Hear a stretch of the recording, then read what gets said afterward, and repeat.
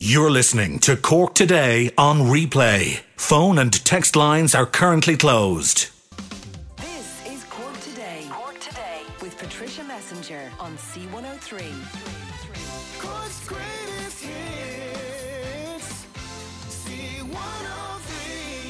And a very good Friday morning to you, with Bernie taking your calls at 1850 333 103. Text and WhatsApp 0862 103 103. And thank you to Finbar Harrington, who's just sent in a text saying, Patricia, will you please ask motorists to put their lights on? It is a nasty, nasty morning out there today, and it is. Thank you for that, Finbar, because actually when I was driving to work myself this morning, and that was just after 8, I noticed as well, I couldn't get over that there was a couple of cars I passed without their lights on, thinking how stupid. It's just a dark, damp, dank kind of a morning, so you would need to, I would assume, have your lights on probably for much of today. So thank you for your text, Finbar. And Mairead at the newsroom jumped the gun on me and got in with the big announcement, because there was an embargo on to 10 o'clock this morning, and I know there will be a lot of people very excited to hear the latest addition to Live at the Marquee is the fantastic Pet Shop Boys, who are one of the most successful duos in UK music history.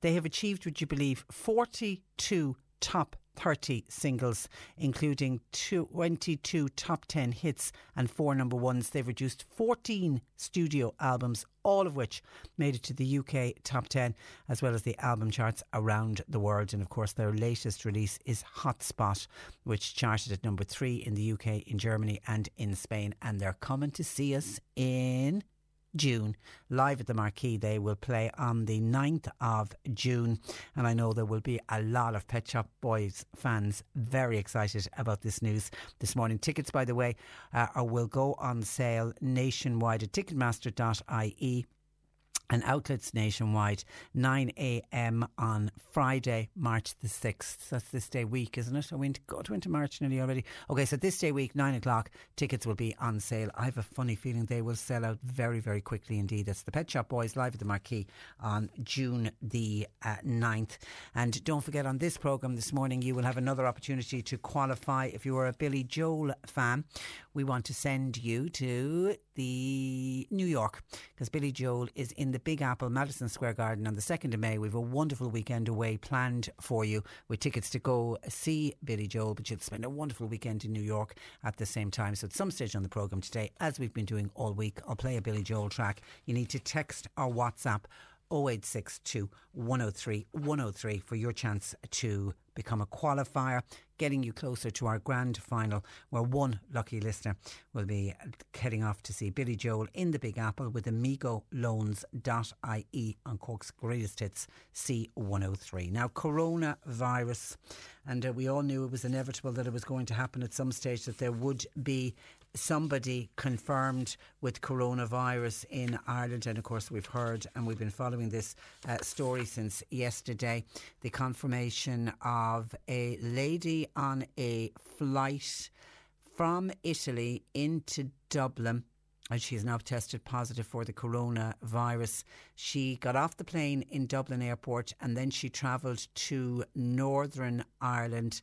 And yesterday there seemed to be a bit of confusion as to how she travelled to Belfast, but it seems today, certainly reading in the papers, it looked like she travelled by train.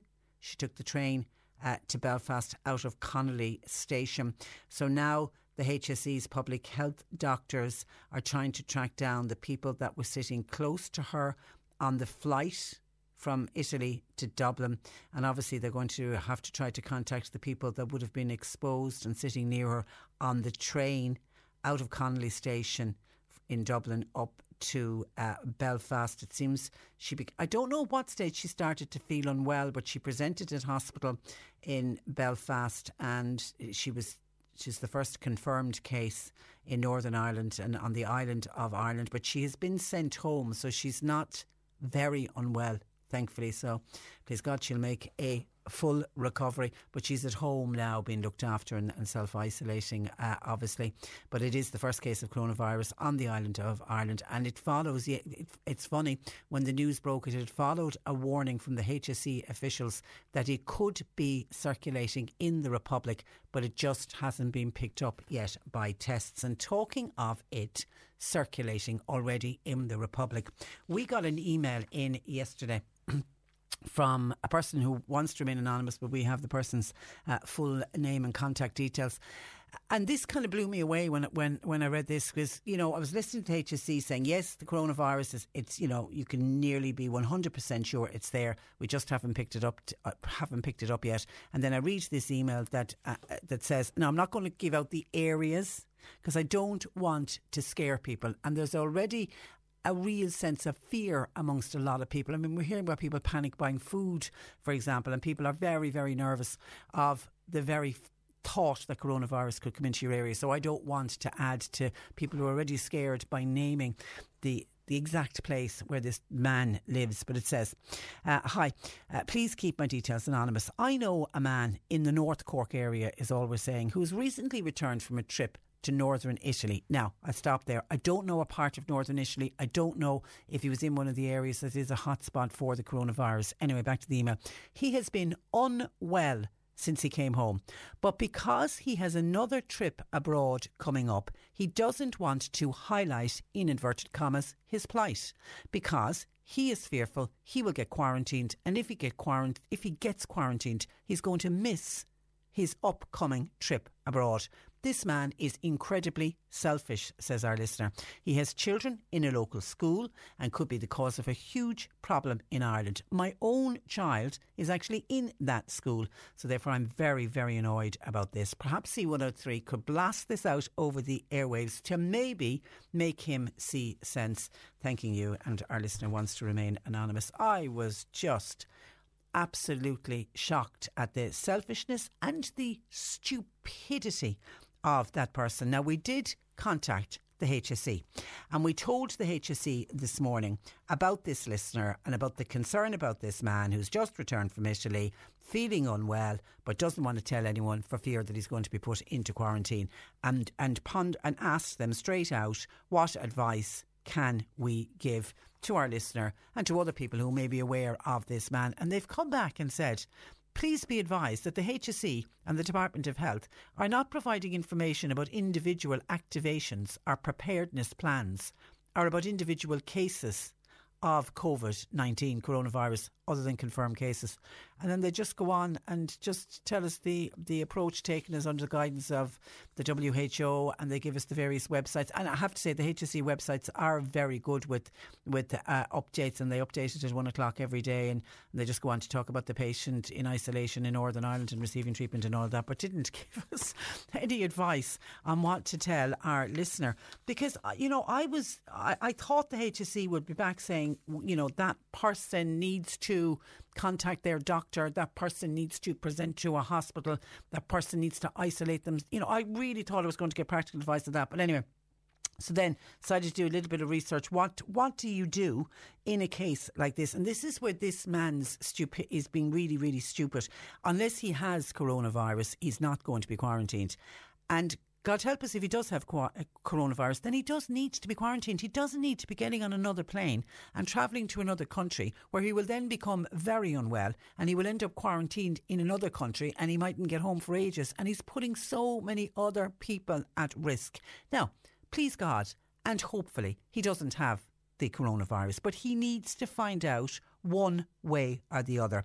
So the protocol, and they've changed the protocol slightly. If you think you have the coronavirus, or you think you've been in contact with somebody who has the coronavirus, and in this case you come down with symptoms, what you do is they're saying to people, ring your GP, have a chat with your GP. The GP will talk through your symptoms and all of that. If the GP then thinks that you may have, and I think possibly in this case the GP, because this person has been to Northern Italy, I imagine that this person will say, the doctor will think, yeah, you do need to be tested. So you'll be contacted by a local public health doctor. Now they may decide to send you, if the GP decides you need to be tested, you will then be contacted. He or she will contact the emergency department of their local hospital. The staff then will be informed that this person is arriving. That gives them the chance to don all of the protective gear. Now, the protocol from this point has changed to earlier in the week.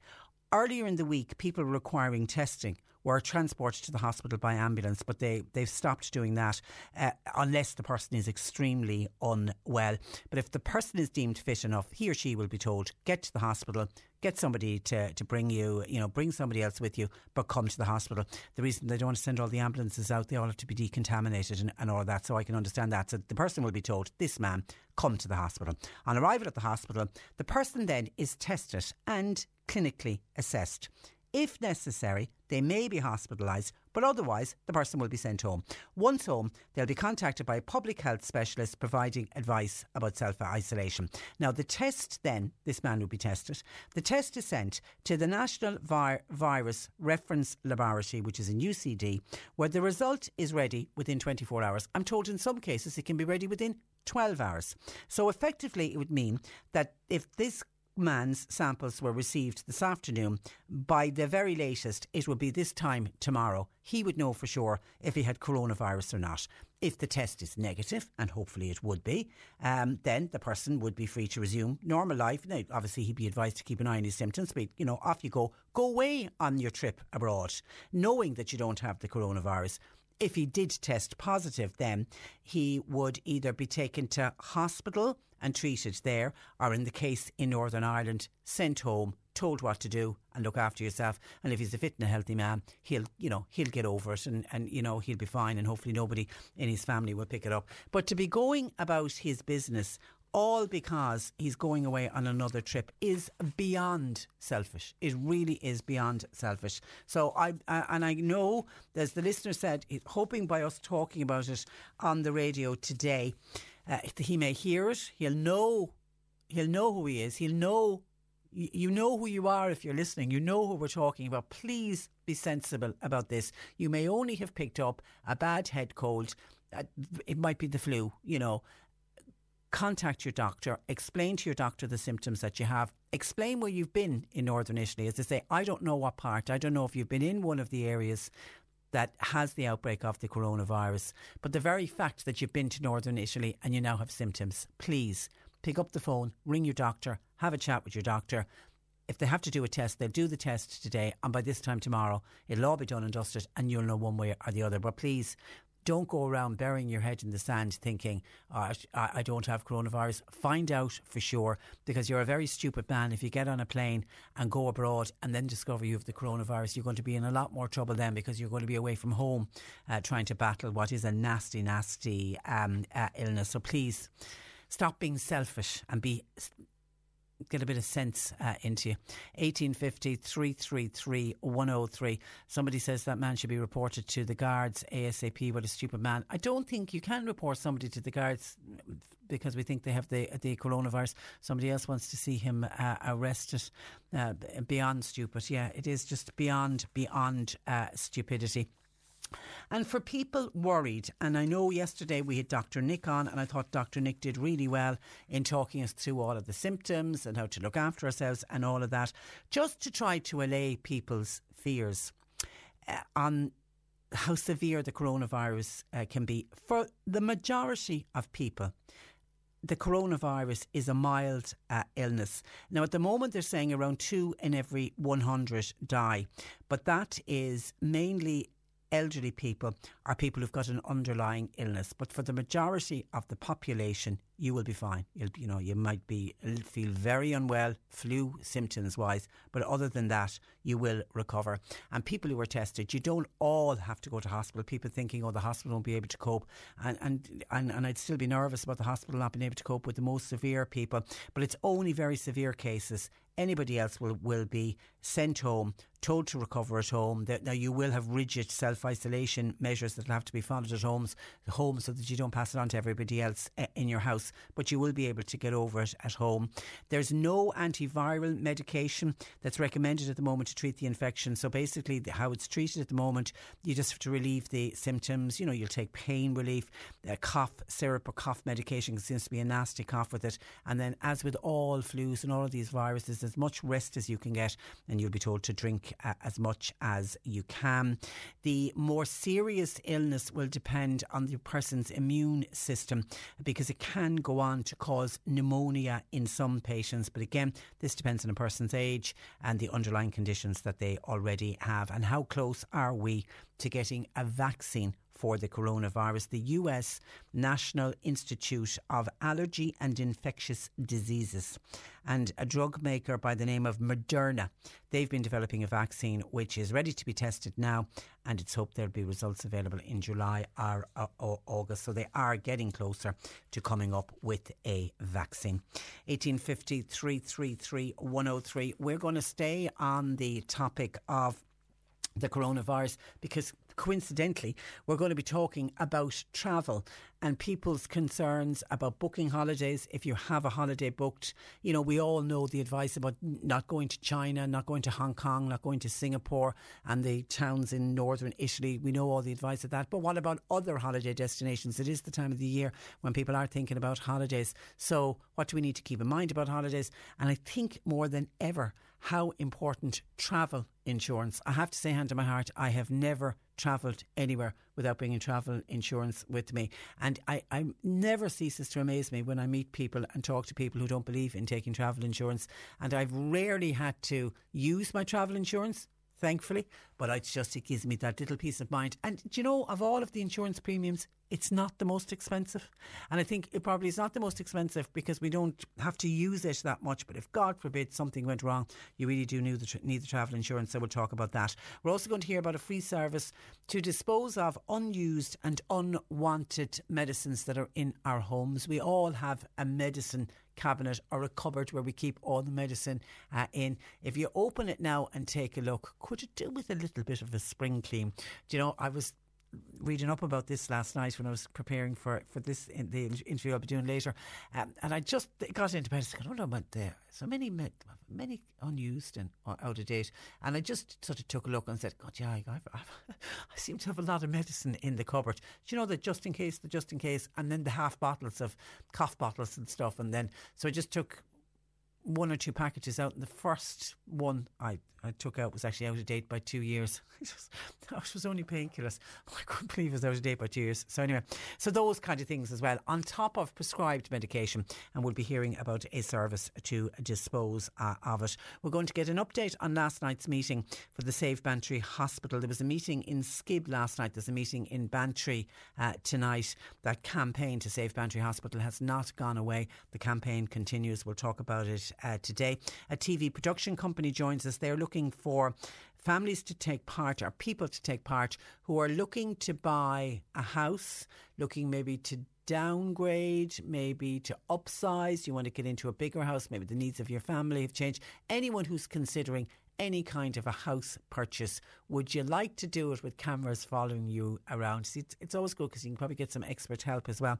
And if that's something that appeals to you, we'll have the details on the programme today. And we don't go to the movies with Marcus. He's on a bit of a break at the moment, but we will instead be hearing about a new health and wellbeing programme that's about to be rolled out in Mallow. Bernie taking your calls, 1850 333 103. Text or WhatsApp 0862 103 103. And John in Blackpool reading the Echo this morning, and there's an article in the Echo on Elaine Crowley from Virgin Media One, and she actually mentions us here at C103, and in particular she mentions me, which I'm very grateful and thankful for, because of course she started her media career with us. She started working, she came out of college and she came to us initially on work experience, and then she was working here She hit it for the bones of a year. I mean, she worked on the programme with me, and she was working in production, but we always knew we wouldn't keep Elaine for very long. She was destined for bigger and better things. And then, of course, TV3 started, and she was one of the first.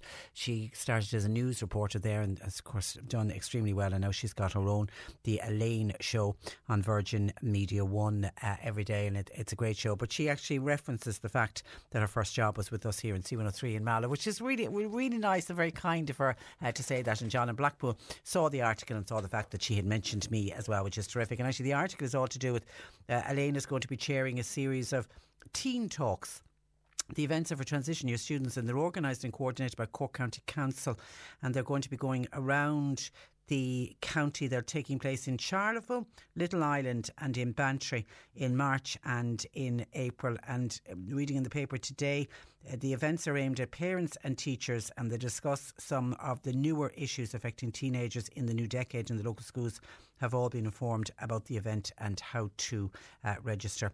And Elaine is going to be chairing that series of teen talks. If we get any, I'll get on to Elaine and see if we've got any dates on exactly when they are happening, because I think a lot of parents and indeed teachers will be very interested in going along to it. And a lovely picture of Elaine as well. She's a stunningly beautiful woman as well, which always helps when you work on TV.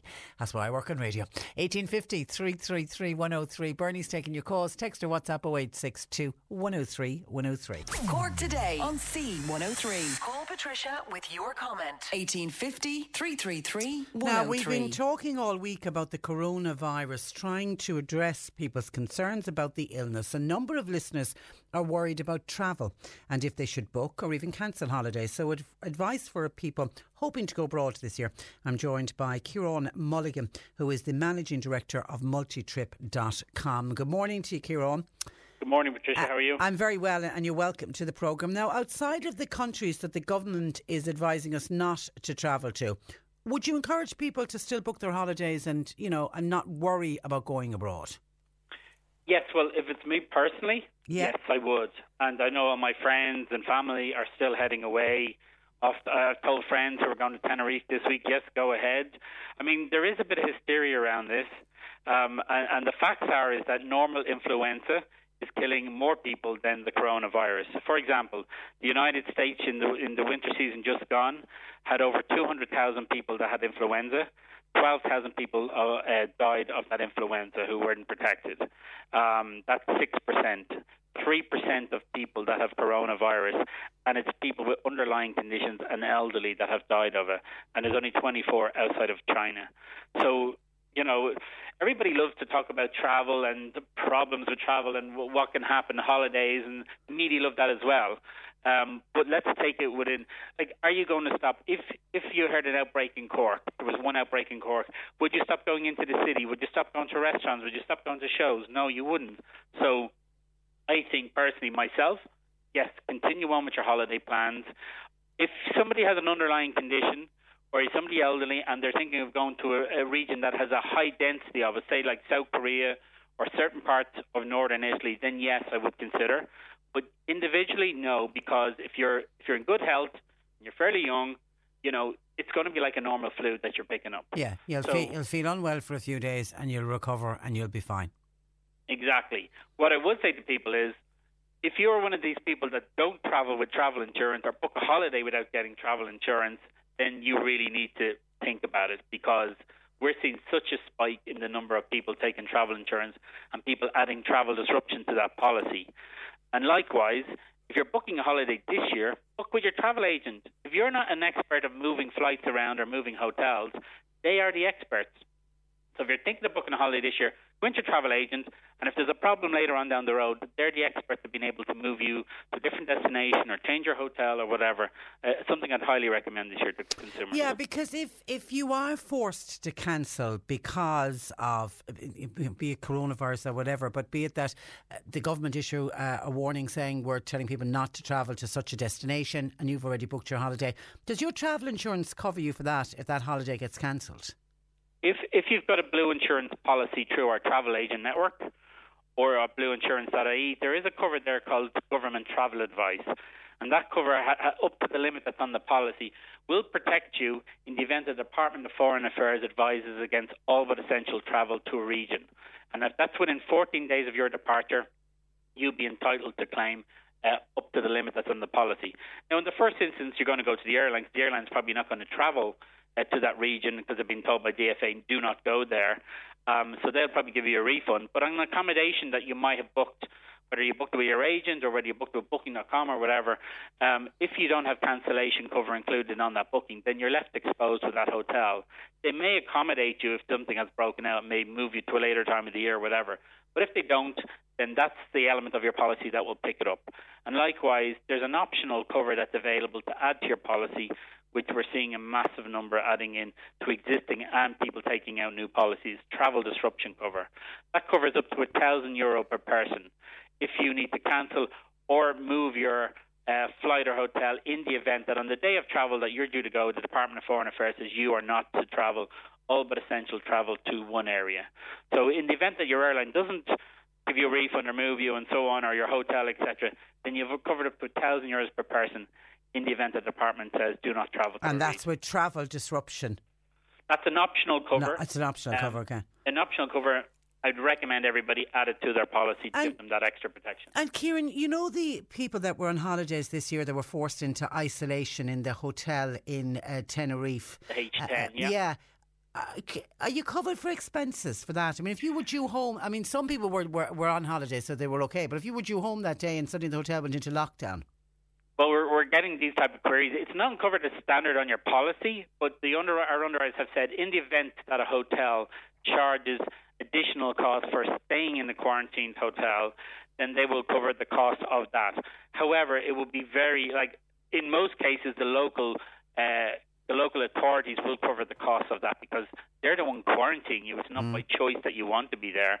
So in most cases, it would be very bad for a hotel to start billing customers for having them quarantined. Absolutely. And God, God forbid if you did get coronavirus, your medical expenses will cover you. Will cover you for any, in a lot of cases, you'll be taken to a hospital, or what may happen is that you may be quarantined in your hotel or whatever, and they have a doctor coming in and out to you. But the recent cases seem to be that they're bringing you to hospital, so your policy would cover you that. If you travelled abroad against the Department of Foreign Affairs advice of do not travel to a region, and you decided to travel, then your medical expenses cover on your policy will not cover you. Wow, because that's you travelled interesting. against the advice of the Department of Foreign Affairs. Okay, that's worth bearing in mind. And then what about people who are simply too nervous about travelling because of this coronavirus and they simply want to cancel? We had a lady the other day contacted us. She's 2 weeks in Spain, booked in 2 weeks' time, and she said, too nervous, I'm not going to travel. And she thinks she I don't know if she's travel insurance or not, but I said to her, no cover for disinclination to travel. Is there not? To be honest, as I said, you have to be real about this. There is hysteria around this because people, news, travel, everybody loves talking about, this type of thing and holidays and so on. If there was an outbreak in Cork in the city centre, there was 1 or 2 people had it, would you stop going to Cork city centre? Would you stop, going to cinema? Would you stop going to restaurants? You wouldn't. You have to continue on with your life. I know. Because I'm hearing people on the radio saying, I'm due to go to Lanzarote, I'm a bit nervous of going.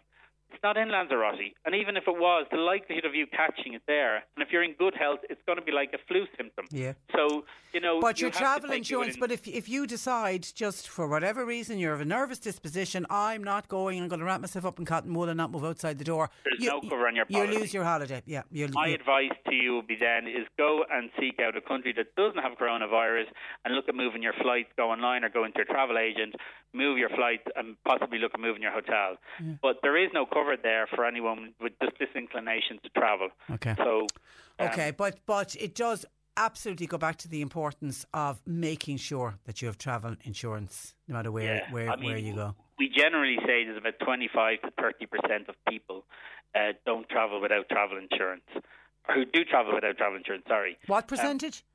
25 to 30%. Wow. It's really high. I mean, the cost of a policy with ourselves, a multitrip.com, an annual policy to Europe, starts at $17.95 for an annual policy. So really, for the price of a cocktail in some bar that you might go to, you're covering yourself for the year, and it covers medical cancellation, everything, and then you can add the travel disruption cover in there as well and protect yourself. It's madness for people to travel without, and this sort of highlights it as well. What we're also seeing a spike in is wedding insurance. That's jumped by over 4,000% because people either getting married abroad are now thinking, oh, what happens if my hotel it's in lockdown and I'm unable to get, the reception, have it there.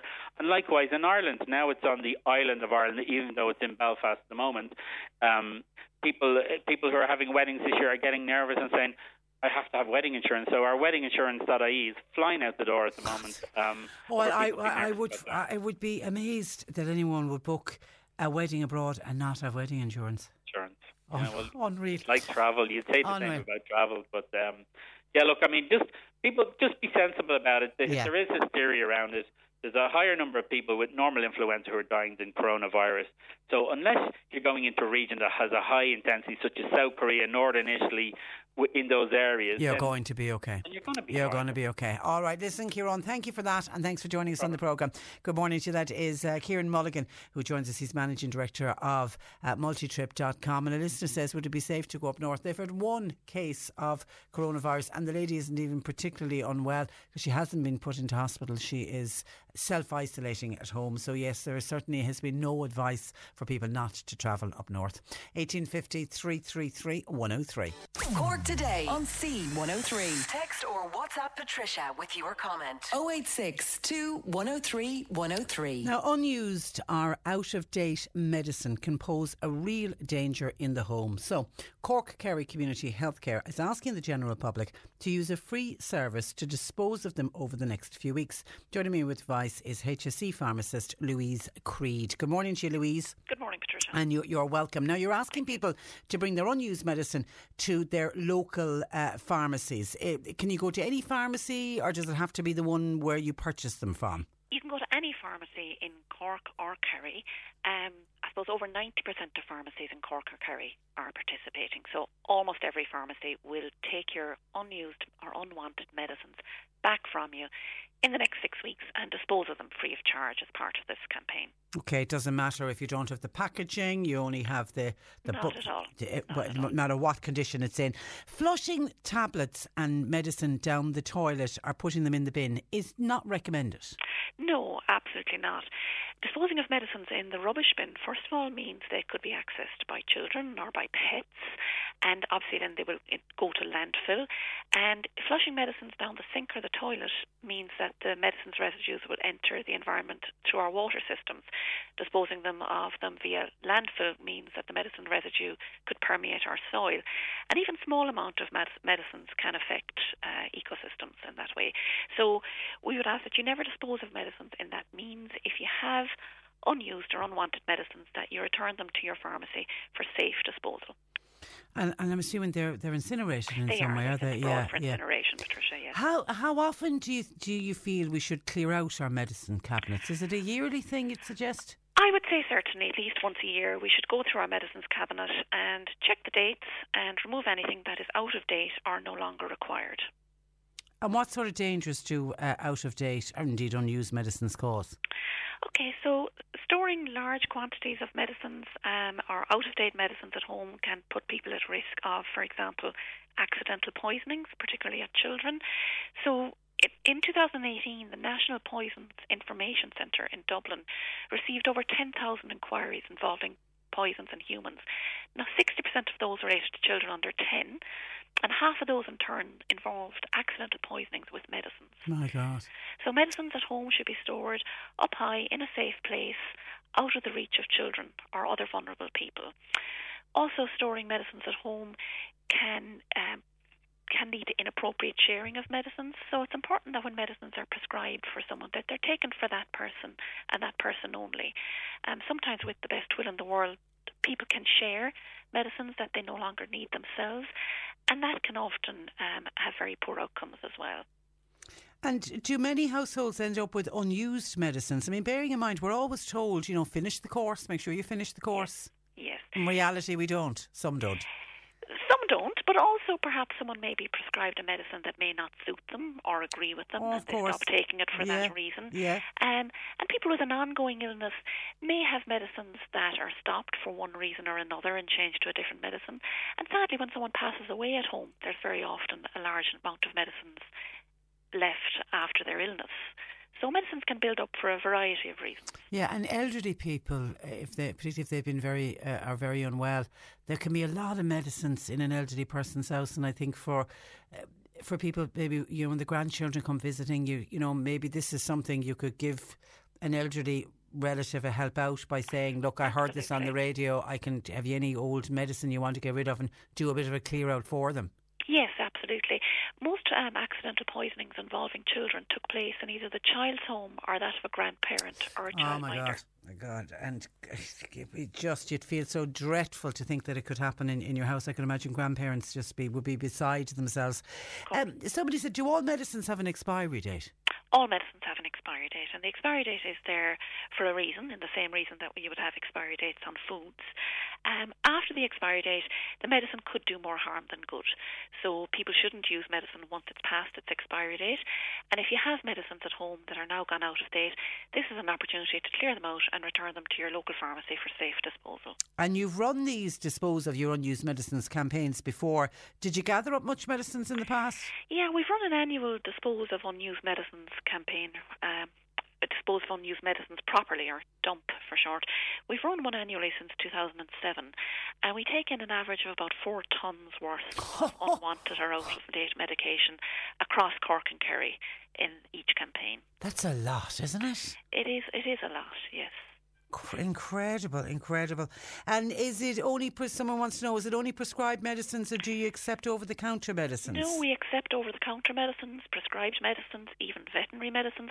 What we can't take back as part of this campaign are sharps. So we can't take back needles or any other sharps like that.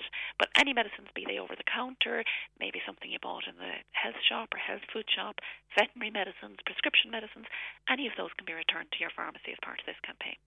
And I was interested to read, Louise, in the press release that you sent out, that medicines shouldn't be stored in kitchens or bathrooms. That's right. Medicine shouldn't be stored anywhere where there is extremes of heat or moisture, or fluctuations of heat or moisture. Or also medicines shouldn't be stored in, say, for example, on a windowsill where there is direct sunlight. And simply that's because the heat or the steam or the temperature fluctuations can cause the medicine to degrade before its expiry date. So medicine should be stored in a cool, dry place, out of sunlight, away from direct heat. So, for example, not next to a radiator, not perhaps in the cupboard next to the cooker in the kitchen, never in the bathroom cabinet because of the steam and fluctuations in heat there. So keep your medicines in a cool, dry place, out of the reach of children. That's really good advice. Seeing as you mentioned sharps, a listener says, could you please ask that lady, it's Louise Creed from the HC Pharmacist, how can I dispose of, I have a few sharps, how can I dispose of them? Probably the simplest way for members of the public to dispose of sharps is to take them back to their local health centre. Having made sure first that the health centre is open when they take back the sharps. In other words, we certainly don't want a situation where people leave sharps outside the door of a closed health centre, outside of opening hours. But your local health centre can take back the sharps. Also, if you were prescribed the sharps, perhaps at an outpatient clinic, if the medicine that you're prescribed at the outpatient clinic involves the use of sharps, you may be able to take them back to the hospital clinic. But I think the most accessible means, Patricia, for most people is to return them to their local health centre. Yeah, and you say give them a buzz to tell them that to find out that they are open. And somebody wants to know, when we're talking about out-of-date medicines, would the tablets still work if they're out of date? It can't be guaranteed that they would, Patricia, so it's safer not to. The best advice. And not only may they not work, but there may have been bacterial growth within the tablet if it's past its expiry date. So it may do more harm than good, which is why we would say never use medicines past their expiry date. Okay, and the campaign is running, it started on Monday and it's through until the 4th of April. Until the 4th of April, as I say, in almost all pharmacies in Cork and Kerry. Well done. Thank you for that, Louise. Okay, and thanks for joining us. Bye-bye. HSC pharmacist Louise Creed. Sean in Cork says way too much fear being generated around the coronavirus. He reckons it'll probably impinge on our constitutional rights in the future. And Vincent in Newmarket, agreeing as well. So there's absolute hysteria over this coronavirus, bearing in mind that 76,000 people died in America last year from the flu. Not from the coronavirus, from the flu. Can I say best of luck to Katie O'Keefe from Kanturk Boxing Club? I'm told Katie is competing tonight in Dublin. It's in the final of the senior cadets, and everybody at the Kanturk Boxing Club have been on and want to wish her the very best of luck flying the flag for Kanturk and indeed for Cork. Best of luck. That's Katie O'Keefe tonight. Keep an eye out for that in Dublin in the final of the senior cadets in boxing. Go all the way, Katie. And thank you to Ian Doyle, the Mayor of Cork County, who contacted us. He heard me mention the piece about Elaine Crowley. It's on page 15 today of today's Echo. Lovely piece all about Elaine, but she's using the piece to promote the fact that she's chairing a series of talks, teen talks. The events are aimed at transition year students, and they've been organised and coordinated by Cork County Council. And the idea is that during the day there is a session for the transition year students, and then the hope is that at night time parents and teachers will turn up. And I was saying that if we got the dates we'd let people know, because they're on in our area. They're Charleville, Little Island and in Bantry, and they're going on in March and in April. And Ian Doyle, being the Mayor of Cork County, of course knew the information. He says Tuesday the 25th of March is the date where it's going to be held in Charleville Park Hotel, 9 a.m. until 1 for the transition year students.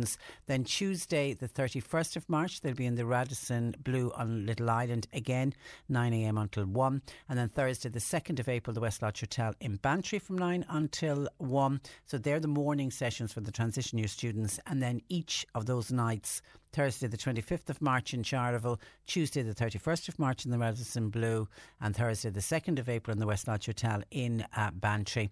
The evening session in all of those venues will be for parents and teachers between 7 and half past 8, and a fantastic opportunity for teenagers to discuss aspects and things that are worrying them and things that are, and I think in a setting like that they'll do it in the morning with Elaine, and Elaine will get the very best out of those young people, have them all chatting, and then she can then go with that information at night to talk to the parents and teachers. So I think it's a really, really good concept. Well done to Cork County Council for coming up with it. 1850 333 103. Denise in Blarney was on. Here's an interesting one. She found out only yesterday by accident, and I don't know if I knew this either, that smoke alarms have an expiry date. She said they only last about 10 years, and it was her electrician told her. And if you look, there's a little label on all of our fire extinguishers with a expiry date. So take a look at that. I know we were told to check the batteries. Surely once the battery is changed, but the actual unit itself, because I'm trying to think how long.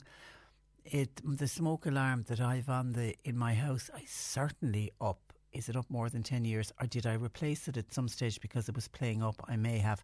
I know I have one of the electrical ones in another part of the house, but that's an electric one. Do they only have a 10-year lifespan as well? Because that one is definitely up more than 10 years. I was unaware of that, but good piece of advice for all of us, because we're always encouraging people to make sure they have smoke alarms in their house, and you kind of rest easy thinking that's there, it's been there since God was a child, only to discover that it mightn't be working properly. But if you test your smoke alarm, I'm meant to press the button. Now I know that's something I don't do. I certainly don't do it every month like we're meant to do it, press the little red button, even though usually I'll burn something in the kitchen and the one in the hall will go off, so I do know it's working. But I didn't know there was an expiry date, no, and I'm sure a lot of other people didn't either. So thank you, Denise, for sharing that piece of information with us. Also coming in, coronavirus, still getting so many calls about coronavirus. Marie in Middleton, should we be aware of the coronavirus when we're out buying fresh bread and fresh scones in supermarkets? The ones that are out on display, and you pick the ones that you want. Anyone could have coughed or touched them. Are people nervous about that? Should we be aware of that? Pat in Fermoy was watching BBC TV last night, and they actually did a piece on the washing of hands. And he was quite taken aback. He said, we really are not washing our hands properly. He said, looking at this piece that they showed, you really have to wash your hands, but your thumbs have to be washed thoroughly. And when you think about it, when you put the soap on I'm washing my hands here, you can hear me do it in the background. You wash your hands, your thumbs or something. Do you individually wash your thumbs? Seemingly that's what you're meant to do, to make sure that it's absolutely washed correctly. And hand hygiene now more than ever is so very, very important, even for the ordinary flu or for any kind of a virus, any kind of an illness. Washing your hands is really important. And actually somebody said Virgin Media had a piece on hand washing as well, which was really important. So we all need to look at how we wash our hands and make sure that we are washing them properly. And then Colin in Butterfront was on. He says, thinks we're spreading hysteria about the virus. And you know something, Colin? Yeah, I'm damned if I do and I'm damned if I don't. We've been getting so many calls about the coronavirus all week. We couldn't ignore it. We had to do something about it. So many people were contacting us.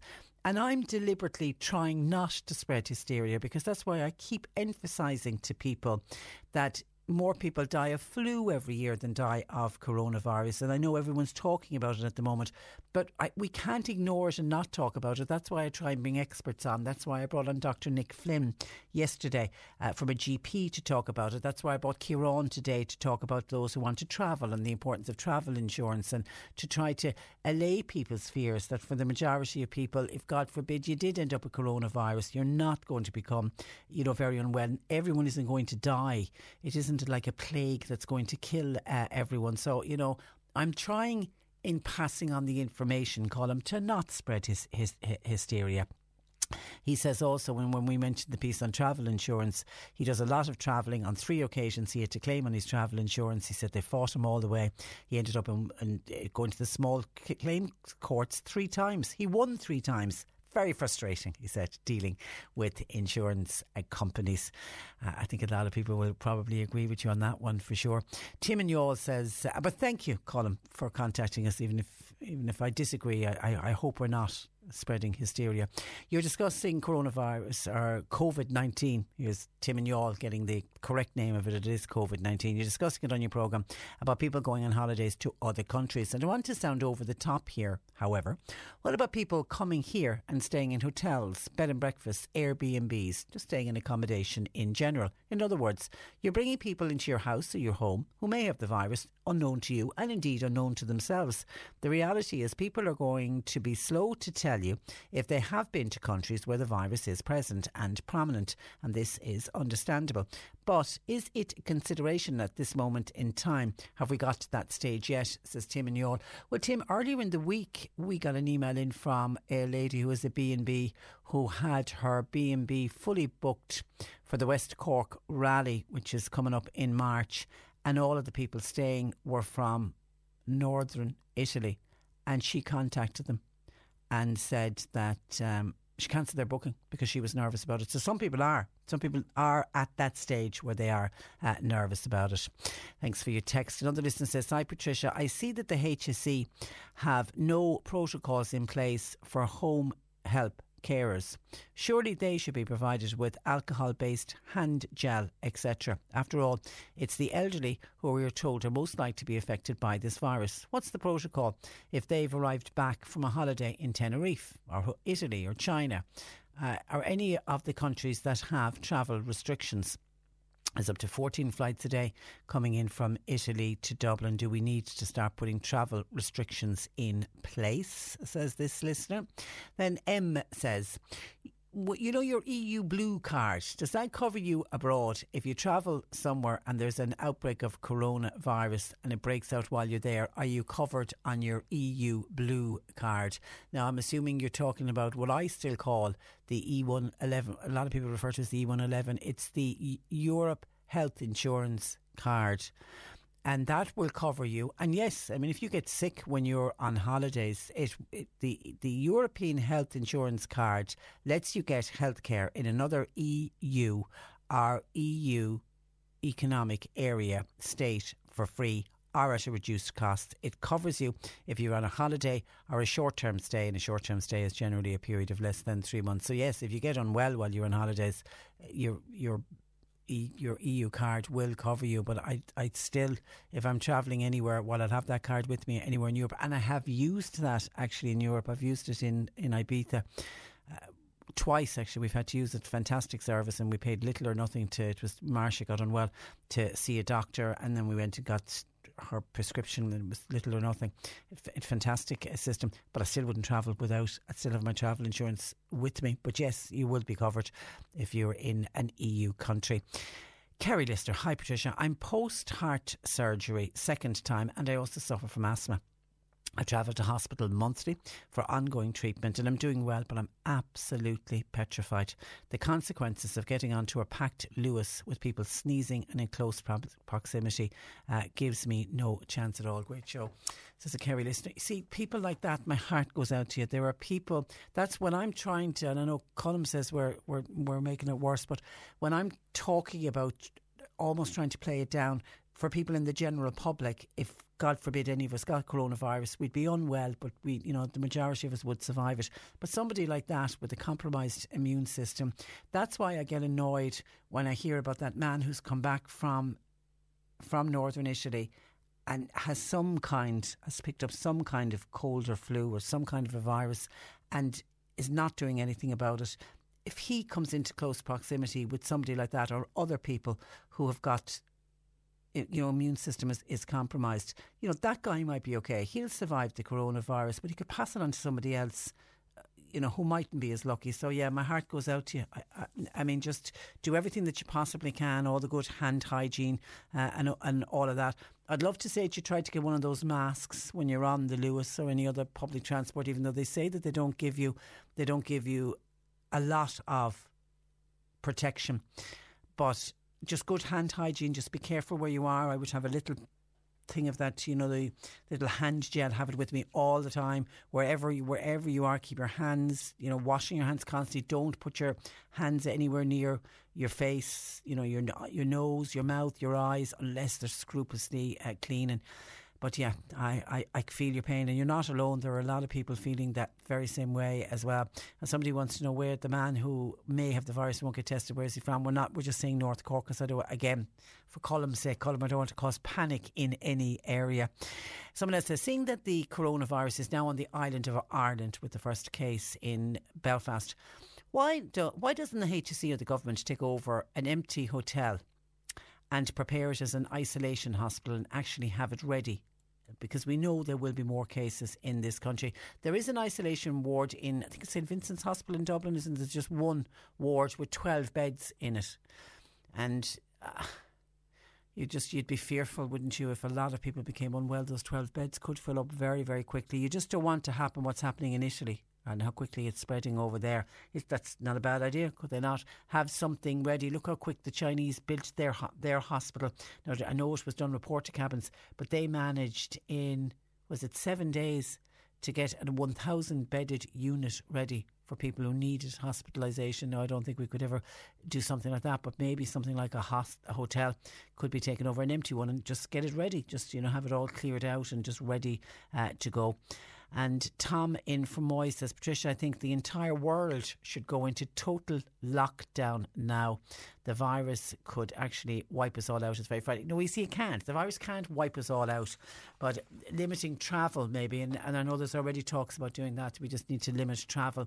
And I know governments are advising people not to travel, but also do we need to stop some of the flights coming out of countries where we know that the virus is rampant at the moment. 1850 333 103. Bernie taking your calls. Text WhatsApp 0862 103 103. C103 Jobs. Customer service representatives are wanted. This is for work in Little Island, while community employment positions are available in Kilbrittain, Barry Row, Court McSherry, Timoleague and in Clonakilty. An Arctic driver is wanted for milk collection. It's in the West Limerick and North Cork areas. And an office administrator is wanted for work in Boherbue. You need to have good computer skills. You'll find all the details and more job opportunities by... This is the story of the one. As head of maintenance at a concert hall, he knows the show must always go on. That's why he works behind the scenes, ensuring every light is working, the HVAC is humming, and his facility shines. With Granger's supplies and solutions for every challenge he faces, plus 24/7 customer support, his venue never misses a beat. Call quickgranger.com or just stop by. Granger, for the ones who get it done. Going online now. Just go to c103.ie/jobs for more. This is C103. You're listening to Cork Today on replay. Phone and text lines are currently closed. Cork Today on C103. Call Patricia with your comment. 1850 333 103. Now, the fight to prevent any potential downgrading to Bantry Hospital continues this week with 2 public meetings taking place. One was last night in Skibbereen and there's another tonight in Bantry. Joining me from the Save Bantry Hospital campaign is Vanessa O'Sullivan. Good morning to you, Vanessa. Good morning to you. And you're welcome. How did last night's meeting go? It was at the West Cork Hotel in Skibbereen. It was really, really positive. There was about 100 people at the meeting, and I think everyone there were done talking. Now, we do have a meeting with the HSE next week on the hospital, and for us, we wanted to get people to bring their stories, which they did, and to say, okay, if they don't give us the protections of the acute services and the anaesthetist, where do we go from there? And what was clear from last night was that different people are being told different things from the HSE. For example? For example, there are groups that are being told that the anaesthetist job will be advertised 2 months in advance of the current anaesthetist retiring. So hasn't he already retired? He hasn't retired yet. He hasn't? We have 18 months with him. Oh, okay. All right. Okay, so go on. There's that issue. Other people are being told that the 7-day-a-week service for the acute services will stay. We need it for 24 hours. Yeah. And until they actually tell us 24 hours are safe, we have to continue. And then there's other groups being told there will be a full, proper recruitment for the anaesthetist job. We're not told how that will go. So different people are being told different things, and they're not expecting us to talk to each other about what's happening. And Vanessa, last night when you asked people to share their personal stories, and I know you were looking them in written form, did people actually talk about their own personal stories? They did. We had people there who had been over 30 years in the ambulance service and saw the ambulance service and the hospital service change over the last 10, 15 years. We've had people who have gone to CUH and they're saying, you know, once you get past the emergency department in CUH, they are absolutely fantastic, but it's getting past the ED and it's getting to the emergency department. And obviously people telling their stories of being in Bantry Hospital, how the medical assessment unit has helped them, especially in the recent past, and how scared they are and the fear that's coming from them because the HSE refused to clarify their position. That's what shone through last night, that people are not buying these statements that they're issuing that are unsigned, that are unclear. People are afraid. And what we're trying to do is we're trying to stop that panic that's spreading throughout West Cork at the moment. And medical staff, both at the hospital and doctors, the wonderful GPs that are dotted right across West Cork, they're all really concerned. And that's what would really worry me when you have the medical profession concerned. Yes. So what the doctors have come out and told us very publicly and very plainly is if Bantry Hospital, if the medical units in Bantry Hospital are reduced to a 9 to 5, which is what's been proposed at the moment, if they're reduced to a 9 to 5, we won't get the junior doctors going into the hospital because they're looking for a more permanent, more 24-hour practice, and you will not be able to retain GPs. And that's already an issue. Yeah, we have about 20% of our GPs in West Cork that are coming up on retirement age, and they're afraid to retire now because they won't get the replacements. So this goes beyond just the hospital itself. This is the whole of West Cork, the healthcare service in the whole of West Cork, the South Dock, the GP, the nursing. this goes beyond just the hospital. It's the knock-on effect that will last for the next 50 years if this isn't sorted out very, very quickly. Okay, have you a date for this meeting with the HSE? It's next Tuesday. Next Tuesday. Who exactly, who's representing the Save Bantry Hospital, and who will you meet from the HSE? We're not sure. The meeting was with Jerry O'Dwyer's office, so we're hoping that Jerry O'Dwyer will come out and will meet with us and take us seriously. And he ultimately makes the decision, doesn't he? He is the CEO of the South by Southwest Hospital Group. So he will be, him and the HSE in Dublin are the ultimate people who will be making the decision. But he's a major key player, so we're hoping to meet with him or the people directly under him. And for me specifically, I'm a carer in West Cork. We have one of the GPs, or maybe two of the GPs, that will be coming with us. We have a paramedic that will be coming with us, and a few people, members of the public, that have used Bantry Hospital and rely heavily on those acute services in Bantry Hospital. And when you say you're a carer, are you a full-time carer at home, or do you work in the community as a carer? I'm a full-time carer at home on Cape Clear Island. And do you mind me asking, who do you look after? His name is Ed Harper. He's the goat farmer on Cape Clear. Yeah, I know Ed well. So I'm his carer. I'm pretty much the reason why he's able to stay in his home at the moment, because he has the full-time care. So you would know how important the service is for somebody like Ed, when Ed would need to get to a doctor, or I'm assuming he's used Bantry Hospital. Yeah. So just to clarify for your listeners who don't know Ed, I know a lot of them would. Ed is blind. He's fully blind. So it's not a case of him just hopping on a ferry and hopping out onto a bus and getting to Bantry Hospital. It's a lot more complicated than that. And for us on the island, it's a hell of a lot more complicated, because we also rely on the lifeboats, on the air ambulance, which is at threat at the moment, and on the ambulance service itself. So just to give a quick example of ourselves, he had... not too long ago, he had abdominal issues because there's no surgical staff, or the surgical staff is there 2 days a week, which is being extended to 5 days a week. He was brought to CUH, and he was 9.5 hours left on a trolley. Then a couple of months later, his blood pressure plummeted, and he was brought to Bantry, and he was there for 10 days getting every test under the sun, from his heart to his blood pressure. So, and the quality of care and the fact that it was local meant that people who know Ed knows he has a dog. His dog hadn't retired at that stage. We were able to bring the dog over to Bantry and bring him out to see the dog. We were able to visit him, whereas in CUH it's a 2-day trek if we actually want to get to CUH to visit him. Yeah. So, I mean, the quality of care and everything that exists in Bantry Hospital is so special for people here, and the catchment area is between 82 to 86,000 people. So this is not a small hospital. This is not a small issue. It is huge. Do you know something, Vanessa? And we've been obviously for many years talking about Bantry Hospital on this programme. Everybody speaks about the quality of care.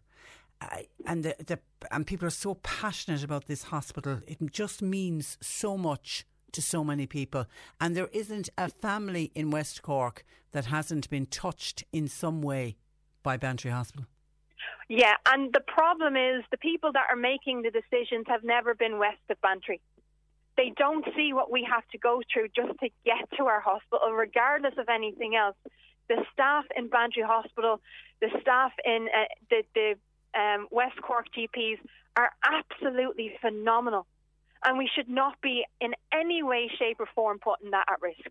Even suggesting to put that at risk. When they took away our emergency department, our A&E, we were all so scared. Now, thankfully, the medical assessments unit and the injuries unit worked well for where we're at. But to bring that down to a 9-to-5 service in the hopes of getting rid of it altogether is so dangerous. That's the fear of this. It's closure by stealth. They'll knock it back to 9 to 5, and then people, that. yeah. And even though, and I know the HSE constantly say we've no plans to downgrade, and you get these gorgeous flowery statements where they say no plans to downgrade, and they'll use the line that Can I actually just come in on that, because technically they're correct. See, they think that by keeping it a 7-day service and closing the doors at 5 o'clock, that's not a downgrade.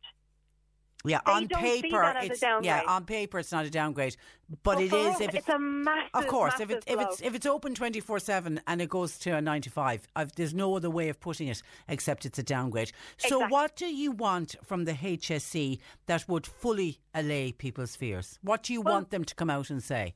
The first thing we want them to do is advertise the post before the anaesthesiologist retires.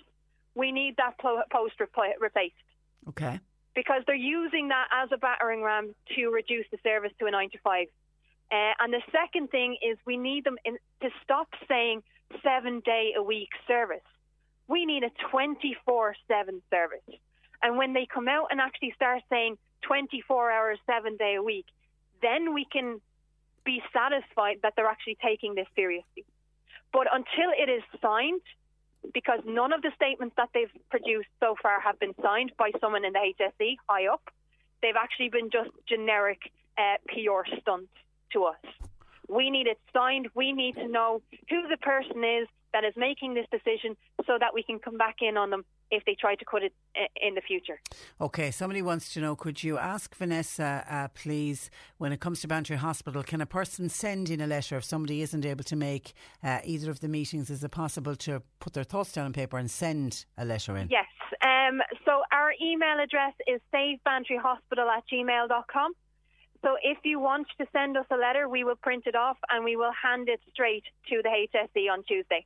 And that is not all.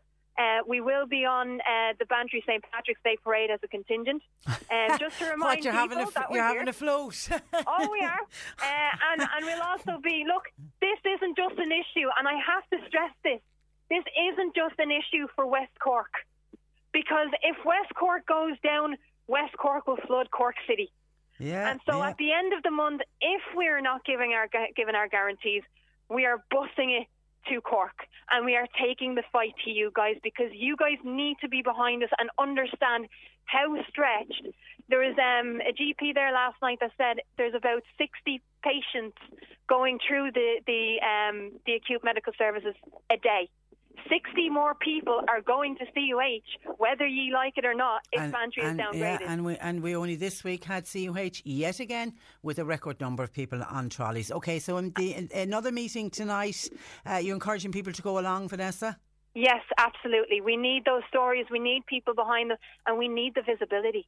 Okay. All right, listen, we'll talk again and send on our best wishes to Ed, would you please? Of course I will. Thank you very, and very lovely much. to talk to you. Take care. Bye-bye. Vanessa O'Sullivan there on behalf of the Save Bantry Hospital, and Declan Hurley, who's the chairperson of the Friends of Bantry General Hospital, was on with an email asking me to thank everyone who signed their online petition to date to stop the downgrading of Bantry Hospital. At present, they've over 20,000 people have signed the petition, and they're urging the public to please keep signing it. They've been getting numerous requests, though, to also issue hard copies of the petition, as not everyone has access to the internet. So this week they've been distributing petition sheets to the following locations around West Cork, and more locations will be added in the coming weeks. So if you want to sign, you haven't signed online, you don't have access to online, and you would like to physically sign one of these petitions, you can pop into Minahan's Bar in Lachine, Drina Creamery in Ahadown,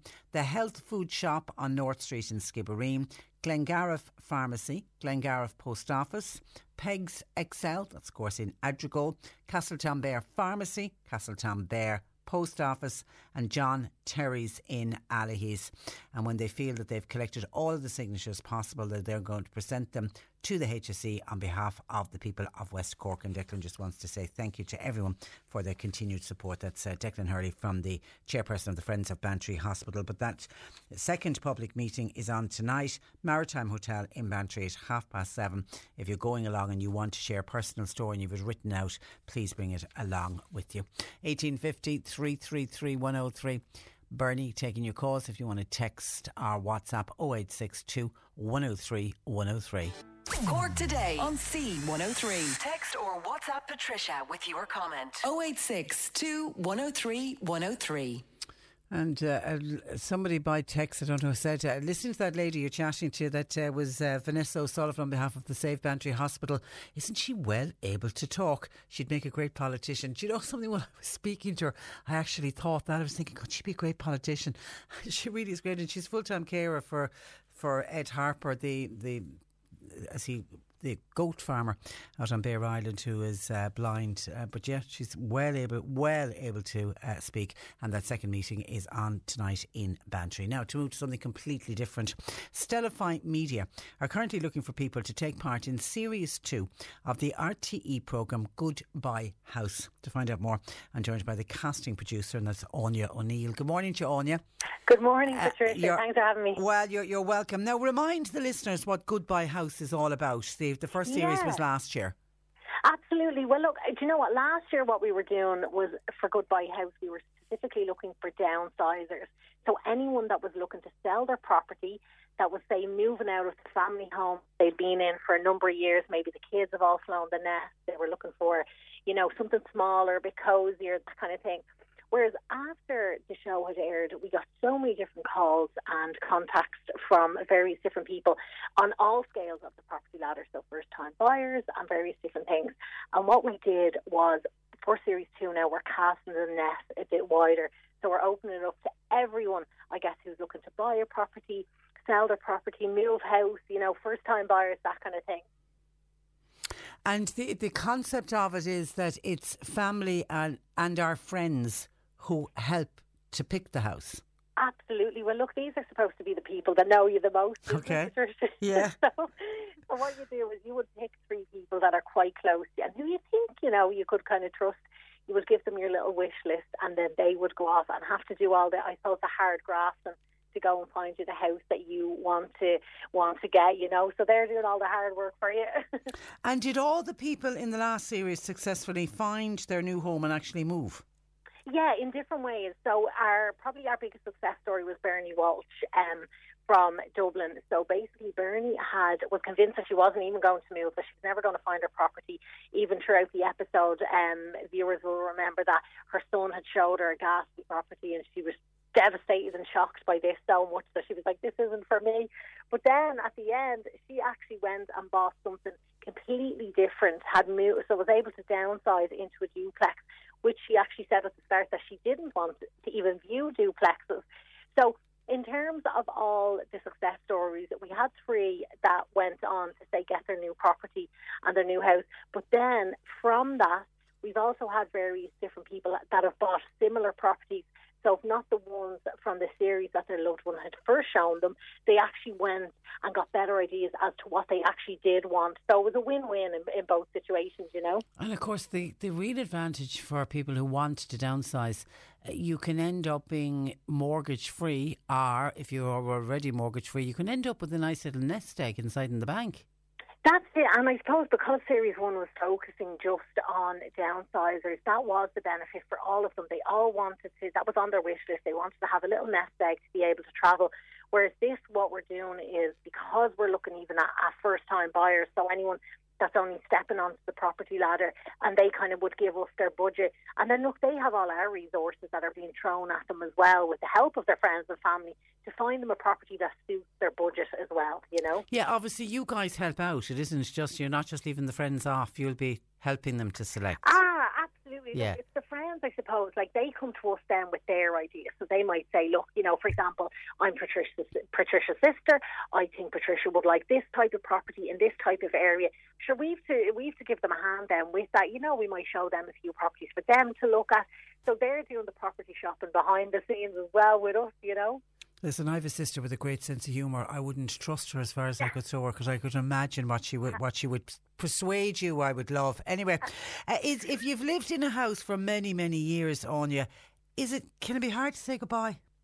Yeah, and that's it, and that's what we loved so much, I think, about Series 1. It was them emotional stories that came with the move, I suppose. So, we'd like Anne Walsh from episode 1. Her husband had actually bought this house and had built it up and expanded it and done everything. And throughout her kind of thoughts about moving, she found a little letter from him where he actually said thank you for her helping him with his dream. So she knew, she said, when I'm saying goodbye to this house, I'm saying goodbye to his dream also. Now, he had passed on. So that was a big one for, I think, viewers at home. You know, the tissues were definitely out that night. Yeah, it's fantastic concept, and it was well done to you guys. It was really was great. But we have a housing crisis. Will it be challenging to find suitable properties for the person to select? It absolutely would, you know, but in two different ways. So there's a positive, there's a negative to that. The person who's looking to buy is usually struggling at the moment, as you said, because there's a big property crisis, and we heard all about it in the election. Whereas what this is actually doing then, that's going to help them people. That's giving them an extra push in the door, an extra foot, extra hands to kind of be searching. So they're going to be in a better situation, as opposed to, say, the likes of myself and yourself, Patricia, that might think, well, look, I'll go on to daft.ie, you know, start looking out as far. You have resources behind you, you have a production team, and of course you have your family and friends as well. So it's definitely for the positive for the person. Absolutely. So how do people apply to be considered for the programme? Yeah, so there's a couple of ways. Look, we're on all the social medias at Goodbye House. So you'll get us on the Twitter, the Instagram, the Facebook, and it's Goodbye House. You can also email myself at goodbyehouse@stellifymedia.com. But if you even search my own name, Anya O'Neill, and put Goodbye House in, all the information will come up as how you can get in touch with us. Okay, and when do you hope to film? So we're hoping that's going to go for over a couple of months. So we're kind of starting to film with our first family actually in April. Okay. But that will go on for another couple of months. So although we have been saying to people, just because of the demand at the moment, we're trying to get as many of the people that want to apply to get into us before March. But obviously, look, if someone comes across this and it's April and they think they might not qualify, they can still get in touch with us. And as well, Patricia, it's worth noting that this could be something that people are only considering, maybe even putting their house up for sale. They could be still a year away from it, but we can still actually help them with that as well. Okay, and when does it hit our screens? It's an autumn programme, isn't it? It is an autumn programme, so we're looking at around September, October, but I'll definitely come back on and keep you updated. Please do. The exact date. Please do. Do you love working on it? I absolutely do, and it's. Do you know what? For me, I think I'm 32. I'm still living at home. One of these people, you know, couldn't afford the rent in Dublin, had to move back home. So speaking to younger couples then that are in this situation and they're just reaching the end of their tether, but we're actually able to help them with their friends and family, people they trust, and maybe give them the help that they wouldn't get outside of the show. So yeah, it's very rewarding for me anyway. And you definitely want participants from all over the country. All over the country, yeah, absolutely, all over the country on this island, so everyone can apply. Okay. Basically, anyone that's looking for property shopping at the moment. Okay, we wish you luck with it. We'll talk again, Anya. Thank you for that. Thank you for Thanks for joining us. Bye bye. Casting producer Anya O'Neill and Goodbye House. If you think that show is for you and you'd like to take part, it's great to have a team like that behind you. They could just be able to find your forever home for you. Contact them, please. 1850 333 103. Bernie taking your calls. A couple of texts and calls in about Bantry Hospital. Anne in West Cork says, absolutely, Bantry Hospital is fantastic, and everybody says that the staff are lovely. But Anne says there's one member of staff, obviously we're not going to name, who Anne says can be rude, and there's a lot of people talk about this staff member as the one staff member can leave. You're always, but listen, no matter where you go, you'll find somebody who just for whatever reason doesn't have those people skills, but that certainly won't take away from the great hospital that is Bantry General Hospital. And Rose from Tarasjock was on to say they're running a petition from Bantry Hospital, and actually Rose and Tarasjock were one of the first to have a petition inside in the shop, and people can still sign their petition as well. She said they've got hundreds upon hundreds of signatures already, so feel free to pop in to Rose and the gang in Tarasjock. Win your way to Billy Joel in the Big Apple VIP style with AmigoLoans.ie on C103. Just before news at 12, I played a Billy Joel track. You all got texting, you all got WhatsApping, and we are heading to Bantry to Annette Nicholas, who joins me on the line. Good afternoon to you, Annette. Hi Patricia, how are you? I'm not too bad. How was your Friday? Oh, well, wet and misty, but even better talking to you. Well, it could get better now if we get you one step closer and get you into the final. Are you a Billy Joel fan? Oh, I love all the oldie stuff. It's Do you? great. Do you? Yeah. Every one of these songs are great. They really are terrific. Real rockers. Yeah, I'm loving playing them all. Okay, we have a question for you, of which I'll give you an A and a B answer. And the question is, finish this Billy Joel lyric. Uptown girl, she's been living in her uptown. Is it A, street, or B, world? World. She's been living in her uptown world. Well done, well done. Congratulations to you, Annette. Thank You you are so now, much, you're Patricia. into the final. Who do you bring with you if you win? I suppose I'll have to bring the hubby. He's turning the big 5-0 this year. So. Oh, see? And when is his birthday? April. And this is for the 2nd of May. What a great 50th birthday present. Exactly. You won't have to buy him anything, Annette, that's for sure. Listen, have a lovely weekend. You too. Thanks Take for care, joining Annette. us. Bye-bye. Annette Nicholas in Bantry becoming our qualifier for today. We'll have more qualifiers this afternoon with Nick, with Martina and with Eric. It's Billy Joel in the Big Apple, Madison Square Garden, 2nd of May. Return flights, 3 nights in New York, VIP tickets to see the man himself. Skip the line admission to the Empire State Building, and you've got a 3-course dinner and drinks at a New York restaurant. It's a wonderful, wonderful competition. We've another week of it, by the way. If you don't qualify today, we'll be doing it again for a second week next week. That's Billy Joel in the Big Apple with amigoloans.ie. Only on Cork's Greatest Hits, C0103. Now, 1850 333 103. We have a number of... Let me just click on that. Now, we have a number of comments to get through from listeners contacting the programme. Where will I go first? Let me go to some of your texts that have come in. Oh, firstly, this is a nice thank you. This is Esther has been on to us to say, Patricia, thank you for contacting AIR on my behalf regarding my phone and internet when I found it almost impossible to get through to them myself. A rep from AIR contacted me very promptly and listened to my comments. She's looking at putting better policies in place for their customers. She dealt with the fault very professionally, and I've had my connection back very quickly. So I'd like to thank Christina from AIR, but most of all to all at C103, as John Paul is off this week. Can you pass on my thanks to him? He is the best, says Esther. I will indeed, and glad to know that you did get sorted out. I find that frustrating that we've got to, the media have to get involved, or we have to threaten that we'll get the media, threaten, we'll put it out on air for people to get stuff done, but it does get done. Sometimes it's just a matter of getting through to the right person, I think, as well. But well done to whoever that lady is, Christina from AIR, sorting out Esther, and good to know that you're back up and running again, because it can be very, very frustrating to be without a phone line and to be without the internet as well. Bantry Hospital, we were talking about that in the last hour. Texter says Bantry Hospital's problems are the results of, now this is what's written in this text, the Fiannas running the country. Are you saying Fianna Fáil, Fine Gael, and you're calling them the collective, the Fiannas? Is that what you're saying? Where do you think the money for the dearest hospital in the world is going to come from? Where do you think the staff is going to come from? From all the peripheral areas everywhere outside of Dublin. So a listener, and that's, you're not the first that have linked any kind of downgrading at any hospital outside of Dublin, and saying that how much of it is to actually do with the children's hospital, the huge children's hospital that just seems to be going overrun every single time. Every turn there seems to be an add-on to it. Good morning. And my apologies that I'm late with this. I should have got to this one earlier. It's because you say hello to Chrissy and Paddy O'Sullivan and from Boy. They're having a late breakfast. That was about an hour ago.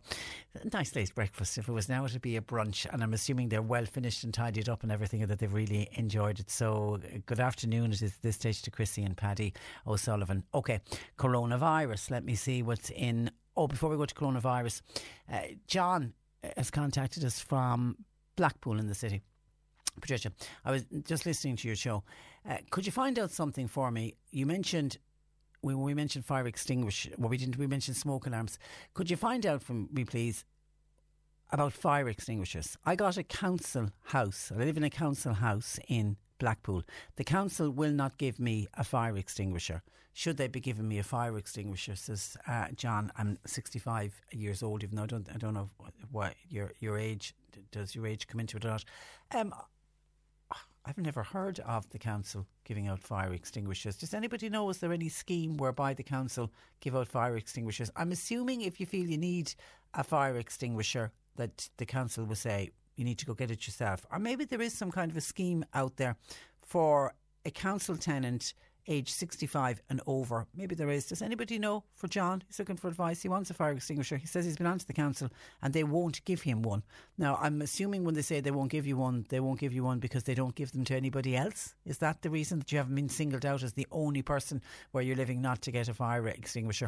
1850 333 103. On the coronavirus, Tim says, because of the origin of the coronavirus, i.e. it started in China, we can never be sure of the facts, and so far we cannot be too careful. Remember the Chernobyl explosion in 1986? It was Sweden who discovered something was wrong. That was before the Soviet Union decided to admit that anything was wrong. Now, Tim says, I'm not comparing the two, but not every country has the same value on open information, and that's always a worry. Yeah, always a worry when something like that happens in a country like China. Absolutely, for sure. I would agree with you on that. And Una says, Patricia, thank you for covering the coronavirus one. And everybody's happy we're covering it. Una is. What about the 100 cruise liners, says Una, some of which have about 4,000 passengers arriving into Cove, and they'll be starting to come from March onwards. They'll be taking bus tours all around the area, shopping and meeting with people, many working in the tourism sector. They come from many different countries around the world. Many workers will be spending their days welcoming these visitors to their shores. Has that been thought about? Thanking you, says Una. Yeah, you see, it still hasn't been deemed a pandemic, and I'm wondering if it does, if the coronavirus does get named as a pandemic, would that change things? Will that change the way we're handling it, the way countries are handling it? At the moment, there's just advisories on countries that you shouldn't travel to. But they haven't stopped flights yet. I mean, they're not stopping any flights going in and out of any countries. I mean, a number of people are saying that, do we need to look at Italy because there's so many flights between Ireland and Italy. I don't know about China. I don't know if we've that many flights between Ireland and China that they would be halted. So yeah, I simply don't know. This is one of those stories that's just, it's almost changing every single day. John in Cove is another one saying we should change the subject and stop talking about it, find something else to talk about. The only people who will gain from the virus are the big pharmaceutical companies. Well, it's whoever comes up with the vaccine first is the one that's going to make money. But I don't know if we should stop talking about it. I think burying our heads in the sand and hoping it'll go away is not going to be of any use to us, and we need to just try and keep people as informed as possible. Nancy in Bantry says, are politicians still going abroad for St. Patrick's Day? Also, Nancy in Bantry would like to say 3 cheers to Bantry Hospital. OK, I do have a piece on the ministers. This is the latest coming out today, the St. Patrick's Day programme of travel for the government, for the ministers. It is certainly going to be curtailed.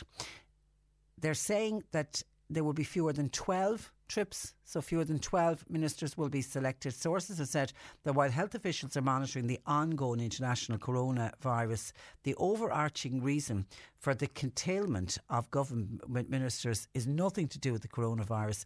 It is to do with the government formation talks, and obviously we still don't have a government in place, so I suppose they think it would be wrong to send all of the ministers that they normally send abroad for St. Patrick's Day. A decision is due to be made next week on the exact itinerary for the different ministers, but priority will be given to the trips that are most politically and economically advantageous. Now, the Taoiseach's visit to the White House, obviously that's going ahead to meet with US President Donald Trump. And it's Leo Varadkar will go because he is acting in the caretaker capacity as Taoiseach. The length of the trip, though, that will be shorter than last year.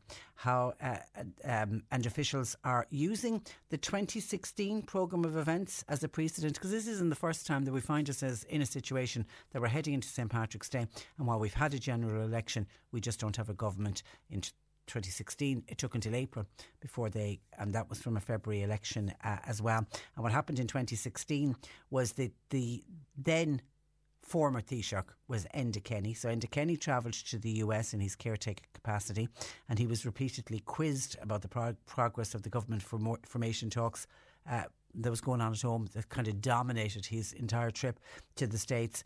Most embassies are usually told of the St Patrick's Day travelling plans in January so that they can put in place what they need to put in place. But because of the political instability, officials have been holding off on the slim chance that a new government is formed. Now, after a meeting of the Oireachtas Business Committee on Wednesday, it was decided that there's not going to be a second vote to elect a Taoiseach because the Dáil is due to return. Remember, they took 2 weeks off. Well, they didn't take 2 weeks off. They took 2 weeks out to get involved in talks. I need to be careful with my wordings. So they're due back next week.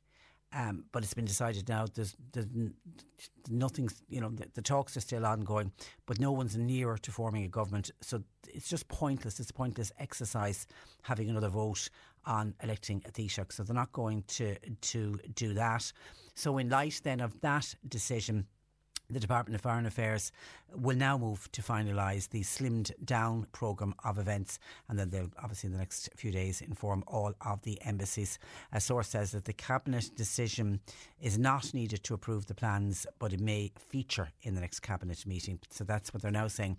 Fewer than 12 trips are expected to go ahead, although final details are still being worked out, and ministers will be told about their destinations in the coming days. Because I was looking back, myself and John Paul were in the office last week and we were actually talking about this and wondering who was going where and what, and I was looking up on a piece that from last year and we had the full list.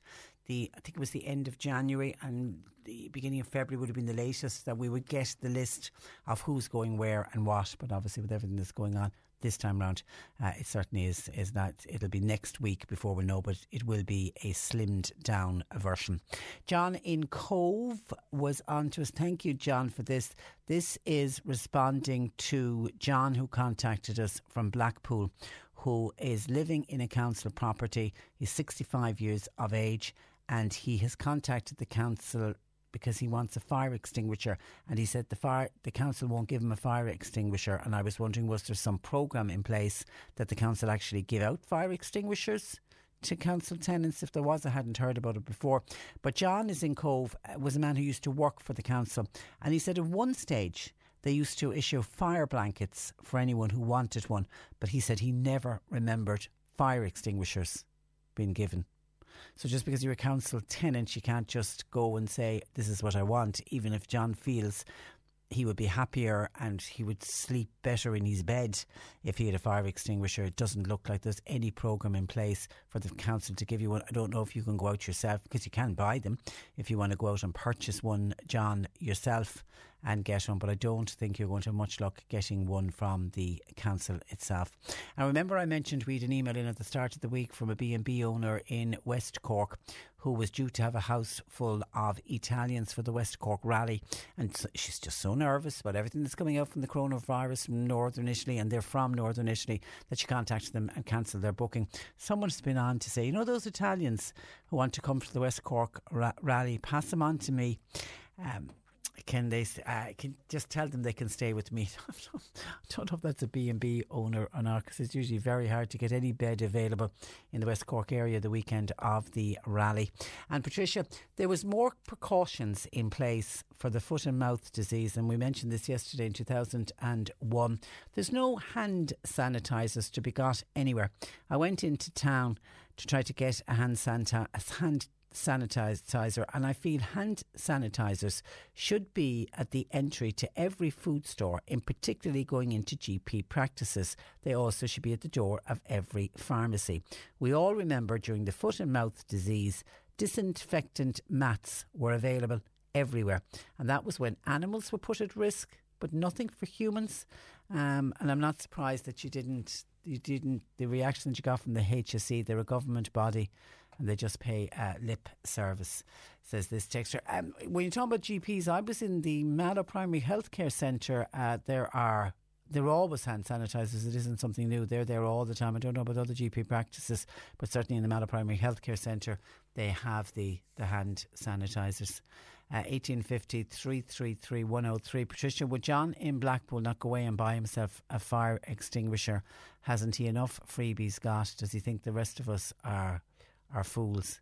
We have to save and buy our own, says a texter who doesn't have any sympathy at all for John. Bernie's taking your calls, and you can text our WhatsApp 0862 103 103. The C103 Cork Diary. With Cork County Council, supporting businesses, supporting communities, serving Cork. Visit corkcoco.ie. Music students of the Cork School of Music, along with the Kinsale Voice Choir, are taking part in a concert in St Mary's and All Saints Church in Glanmire. That's on tonight at 8. Donations are accepted tonight. It's in aid of Aware.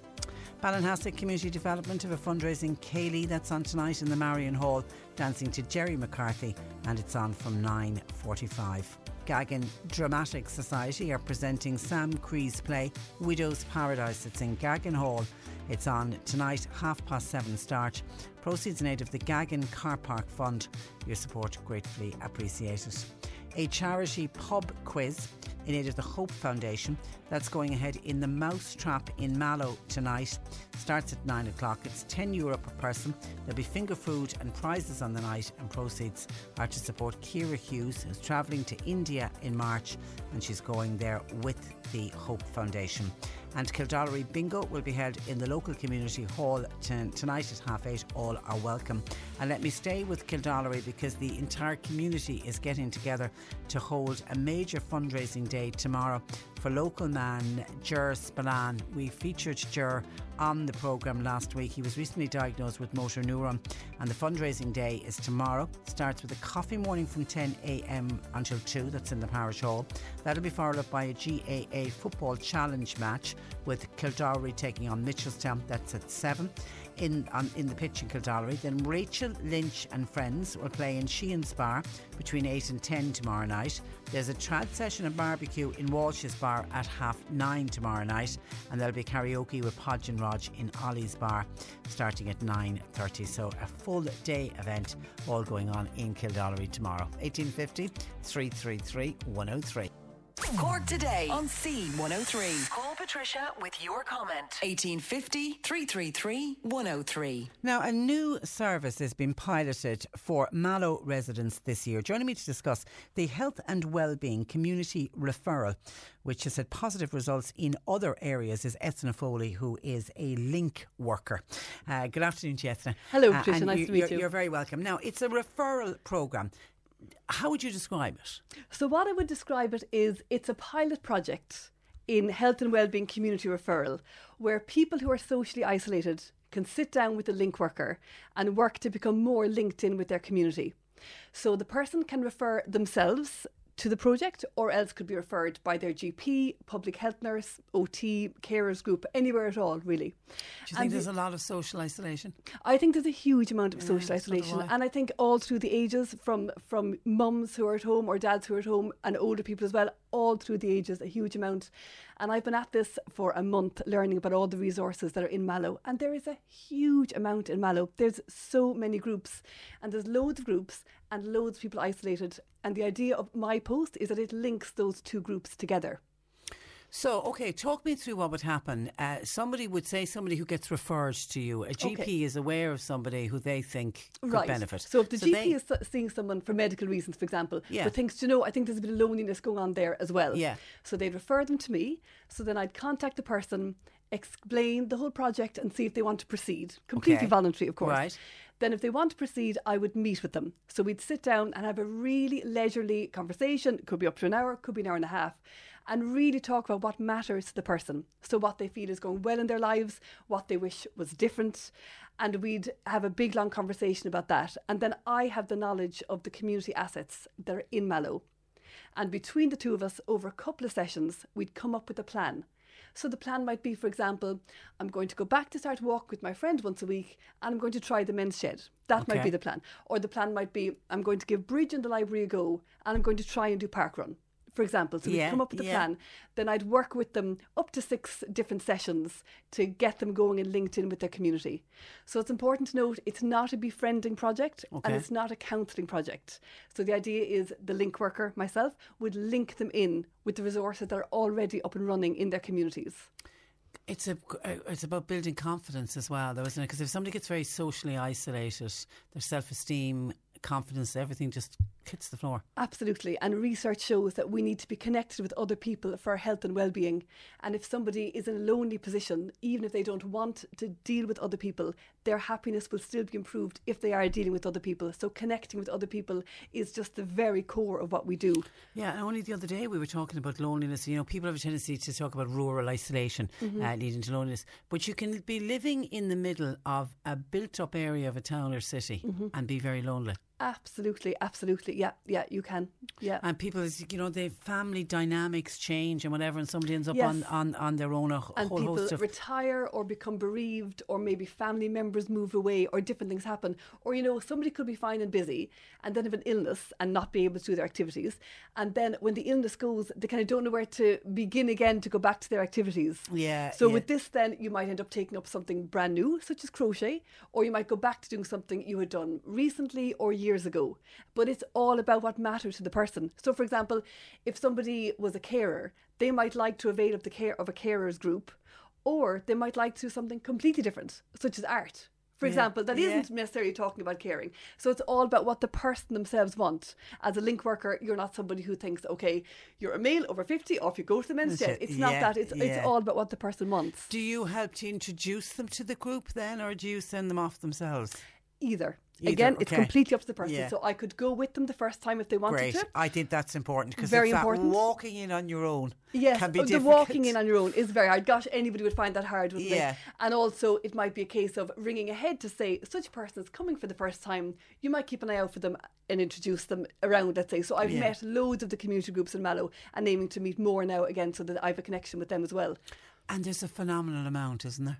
There is a huge amount. There is the library alone is a huge amount. The Lakela Family Resource Centre runs a huge amount, and then there's other independent groups around the place. It's a massive amount, And they're all open to new members. They're thrilled to have new people join them. They are, absolutely. And the activities that we'd be linking in with are all free or very low cost. So it's not a case of, you know, would you like to join a gym or whatever. Do you know what I mean? Now, if somebody wants to do that, by all means, they're welcome to do that, of course. But the activities that we'd be promoting would be, they're either free, or maybe you throw in €2 for the coffee or that kind of thing. Do you know what I mean? There'd be those kind of activities. Now, we've mentioned it as a referral service, and I've mentioned the GPs, but it isn't just GPs that will refer people to you. No, people can make contact with me directly, or any kind of group could make contact with me. So, for example, even if there was a group up and running and the organiser of the group thought such a person seemed to be a bit lonely, needed to get involved in something else, they're welcome to contact me, and people can contact directly. So it's a 10-month pilot project, and it's being funded by Slán to Care Ireland. So it's completely free to the user. This is because everyone hears about Slán to Care. This is one of the very practical things from Slán to Care, because it's all about care in the community. It's all about getting out and dealing with the problems that are in the community. And it's all about encouraging positive mental health and preventative health care, because obviously if people are active in the community and physically active, their health then will be improved. So Slán to Care are funding 6 posts such as myself. So there's Brian in Ballincollig, there's Niamh in Middleton and Youghal, there's Mary Frances in Adrigole, and there's 2 in Kerry also. So the 6 of us have been funded. So these programmes, what you're doing just here in the Mallow area, are being run in those other areas then as well? So 6 of us are up and running at the same time, all working on the same project. And has it run in other parts of the country? Do you know where? It has. So Waterford, for example, has a link worker like myself, one based in the city of Waterford and one based in the county of Waterford. So they've actually got 2 full-time posts running it there. It's in Donegal, obviously a huge amount of rural isolation in Donegal as well, and it's in some places in Dublin. And it's huge in England. The NHS have decided they're going to fund a huge amount of link workers, and they're going to fund them with the hope that it'll help support the GP practices, that people will then be seeing the GP for their medical needs as is appropriate, and then involved in their community for their social needs. Fantastic. And I guarantee you they'll be seeing the GP less, because if it's if they're getting out, their health will improve. Yes, I mean, connecting with other people is so good emotionally and for your positive mental health, and then also physically. Like, for example, the Lakela Centre are running a new lunchtime walk, for example, which is starting next Tuesday. So getting involved in physical activities, it could be yoga, it could be walking, all those things is so good for everyone's health as well. And are you based at Lekela? Based at Lekela Centre, so lots going on there, as you know. And Yeah. I'm based in the Lekela Centre, and all of us 6 Link workers, we're all based in our own family resource centres. So of course there, it's fantastic because there's already activities going on there. So through the Lekela, for example, there's a laugh and chat, a laugh and craft group, for example, going on there. And there's also the men's What's the Laugh Laugh and Craft group? Laugh and Craft is a very informal, very social craft group. Okay. That's on in Lekela once a week. All welcome, and people come and bring along whatever craft they wish. So it could be knitting, sewing, crochet, any kind of craft, and they meet there once a week. And have a bit of a giggle at the And same have a bit time. of a giggle, cup of tea, and the connection, as we know. is a And I huge part know of it. I know we had a group in last year, the Loose Women group. Right, were yeah. So they great bit of fun. Great crack, and they meet in the Mercy Centre. Yeah. Yeah, so again, that's exactly the kind of group that I've been meeting and introducing myself to. And if I met someone then, if somebody was referred to me or came to me directly and I thought that group would be suitable, that's exactly the kind of group we'll be aiming to link people in with. Okay, Noelle in Burnford said, Patricia, could you ask that lady, it's Ethna Foley's her name, if the service of wellbeing is free? Can anybody avail of it? And will I need a letter from my doctor? Thank you. Okay, 3 great questions there. Thanks, Noelle. So, yes, it is completely free to the service user, funded by Sláintecare Ireland. Okay. Can anyone avail of it? That's a very important question. So, we will be dealing with people who are over 18. Okay. From my point of view, it's in the people who are in the Mallow area, so people would be availing of services in the Mallow area. Because it's only a 20-hour week pilot project, so I don't have the resources to investigate, What's Charleville going and on? History and all the different places. Yeah. So people in the Mallow area. And it would be somebody who wants to get involved in their community and is in a place of change. So for example, if someone is in a crisis at the moment, this wouldn't be the service for them. Okay. It would be somebody who's feeling, I think I want to make a change. I need a bit of support to make that change. Okay, yeah, and I'm thinking of, because when you mentioned carers, I remember a number of years ago chatting with somebody on the programme who had been a carer for many, many, many years, and then suddenly the caring role ended because the person passed away, and they ended up going to a very lonely place. Yeah. Because their reason to be was almost gone. Yes. And the big push to get that person to just go outside the front door, and they did, and they got involved in stuff, but it took time. But that's exactly the kind of person, isn't it? That this could benefit. Yeah, and sometimes when you're caring for somebody, you're so busy in that role that almost is some of your social connection in itself. But when that ends suddenly then, or if it ends or the person goes into a nursing home, let's say, whatever, that's exactly the kind of person who's more than welcome to avail of the service. And families will find when children fly the nest. Yes. That can be a lonely place, yes, lonely absolutely, time, can't it? Yeah, or retirement. And obviously those two things can happen around a similar time then. You could have one spouse retiring and children flying the nest at the same time. So it's be all those kind of times that people are welcome to get involved. Because there's some people who will see a flyer on a notice board for example, Loose Women, and they'll just go to it and off they go, and that's great. And they don't need the service, but it's for people who need support just getting up and going in that kind of service. Yeah, people, as you were saying, like we were just saying, it's hard to walk into a group for the first time on your own. I wouldn't be I don't exactly suffer from lack of confidence, but I have a thing about that. If I needed to go somewhere, I would generally try and ring up somebody and say, we go together. Yes, can we just walk in the door together? It's a stupid thing, and I think for us females in particular, we have a huge issue around it. It can be a huge issue, It's great to have that bit of confidence. So it's, now, so you're up, have you met with anybody yet? Are you starting I'll be seeing people from mid-March onwards, Okay. but people are more than welcome to contact me anytime at all. I can give you my phone number and my email address, or people can always contact me through the Lekela Family Resource Centre or the Facebook and page. then will you meet in Lekela, or where do you do that initial meeting? I will be consulting with people in Lekela Centre, and then we can meet there, or we could even meet for a cup of tea somewhere, go for a walk. I'll be going to them, going with them for activities as well. Yeah. And also we can talk on the phone. Yeah, fantastic. Yeah. I just think it's a brilliant idea, and I wish everybody luck with it, and I really do hope lots of people pick up on it, because I know certainly from this programme that social isolation and that sense of loneliness is felt by so many people, and here's something I think that can really work.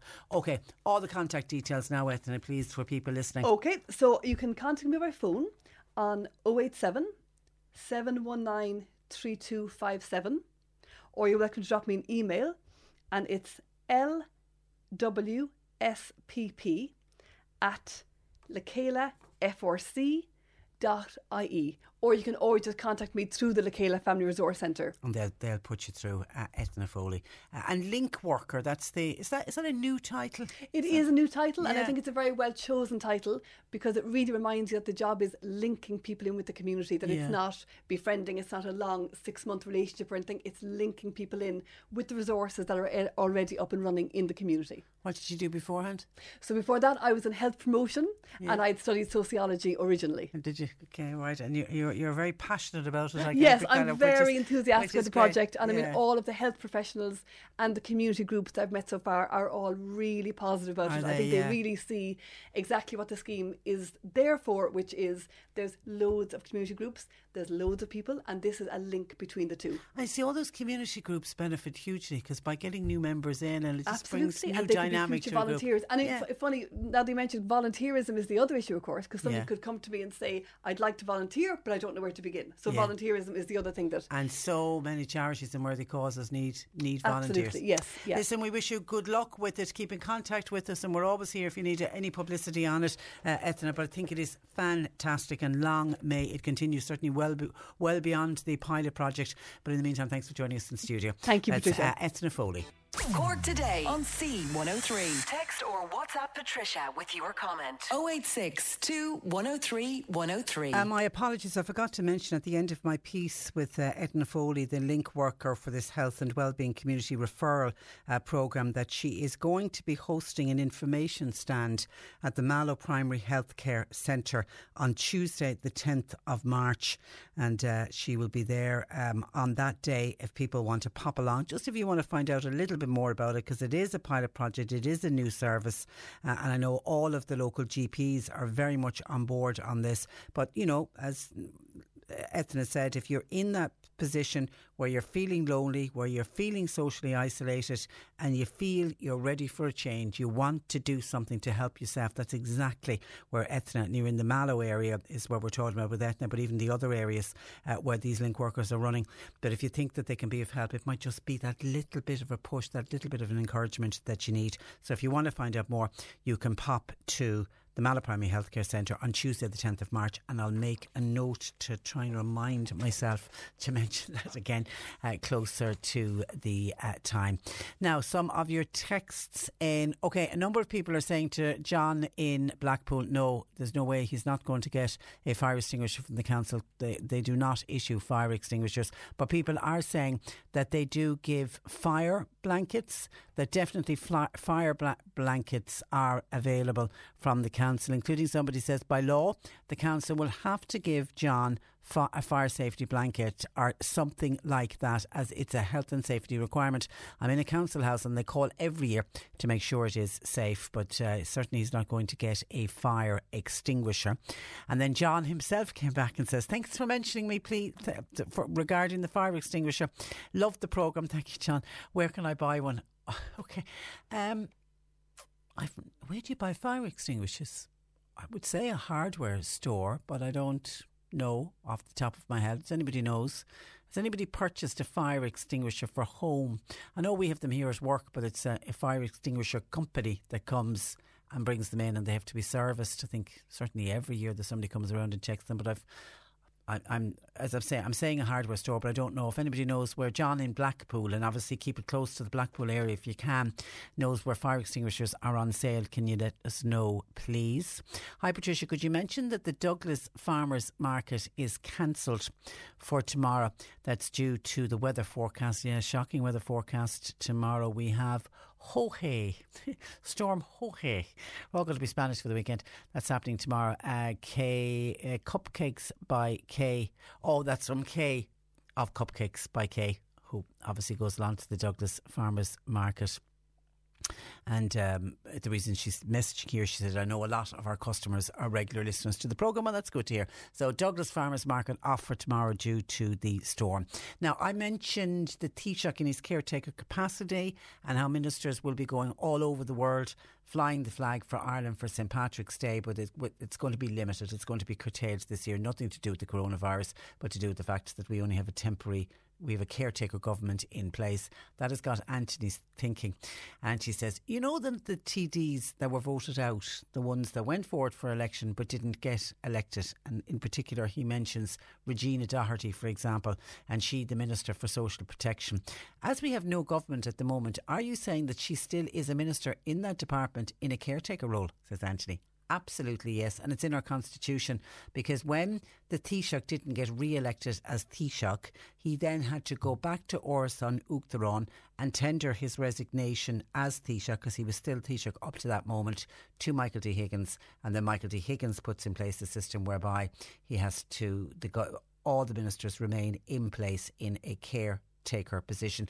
And only last week or the week before, I spoke with, because we were doing something on mental health, and I contacted Minister Jim Daly, the Minister with responsibility for older people and mental health. He didn't even run. He's decided to take a step out of politics to concentrate more on his family. So he didn't even run, but he's still in that position until the next government, whenever we form the next government, they get sworn in. And then obviously the portfolios get handed out again. So yes, they all remain in place in that caretaker position, and that, as I say, continues on for another while yet. 1850 333 103. Have I quickly time for this? I do, very quickly. This is Pauline, says, hello. Would it be possible, please, for Patricia's recipe for rustic potato salad, which she takes to family gatherings? Her discussion about potatoes during the week reminded me to ask for it. You have some memory, Pauline, I'll tell you that. My rustic potato salad is something that I invented myself. So that I'm fessing up and saying that at the outset. I called it rustic because it just looked a bit rustic the first time I made it. It basically is, you get, your little salad potatoes, you cook them, you let them go cold, and you have them. Put them into the bowl, and then you chop up very roughly. This is what makes it rustic. I normally put in red onion into it, and then I'll put red and green pepper, and then I will add mayonnaise to it, mix it all up, and then whatever herbs I have growing, usually if there's herbs growing in the garden depending on the time of the year, and usually those family gatherings, if it's salads I'm bringing, it is a summertime, and you just mix it all up, add a little bit of salt and pepper. It is the simplest thing under the sun, but as I say, I named it rustic potato salad, nobody else did. But it's good to know that you're thinking of potatoes, because we were all encouraged this week to think of the humble spud, because it's going out of fashion ever so slightly, and we need to be eating, we're told, for the farmer's point of view, we need to be eating more potatoes, and they're good for us. It's what you add to it. My rustic potato salad might be too good for you, because I might put too much mayonnaise on it. And remember, when you are going out to buy potatoes, we must do our very, very best to make sure that we're sourcing Irish ones, because they are the best potatoes in the world. Christine says, with all the rain we're getting at the moment, why don't farmers change to growing rice? We've plenty of paddy fields at the moment. Thanks for that, Christine. Stay safe over the weekend, please. The biggest threat from Storm Jorge will be the high winds on the coastal areas, so please stay well away from coastal areas. Thanks to Bernie Murphy for producing. Nick Ritchie for the afternoon. Talk to you Monday at 10.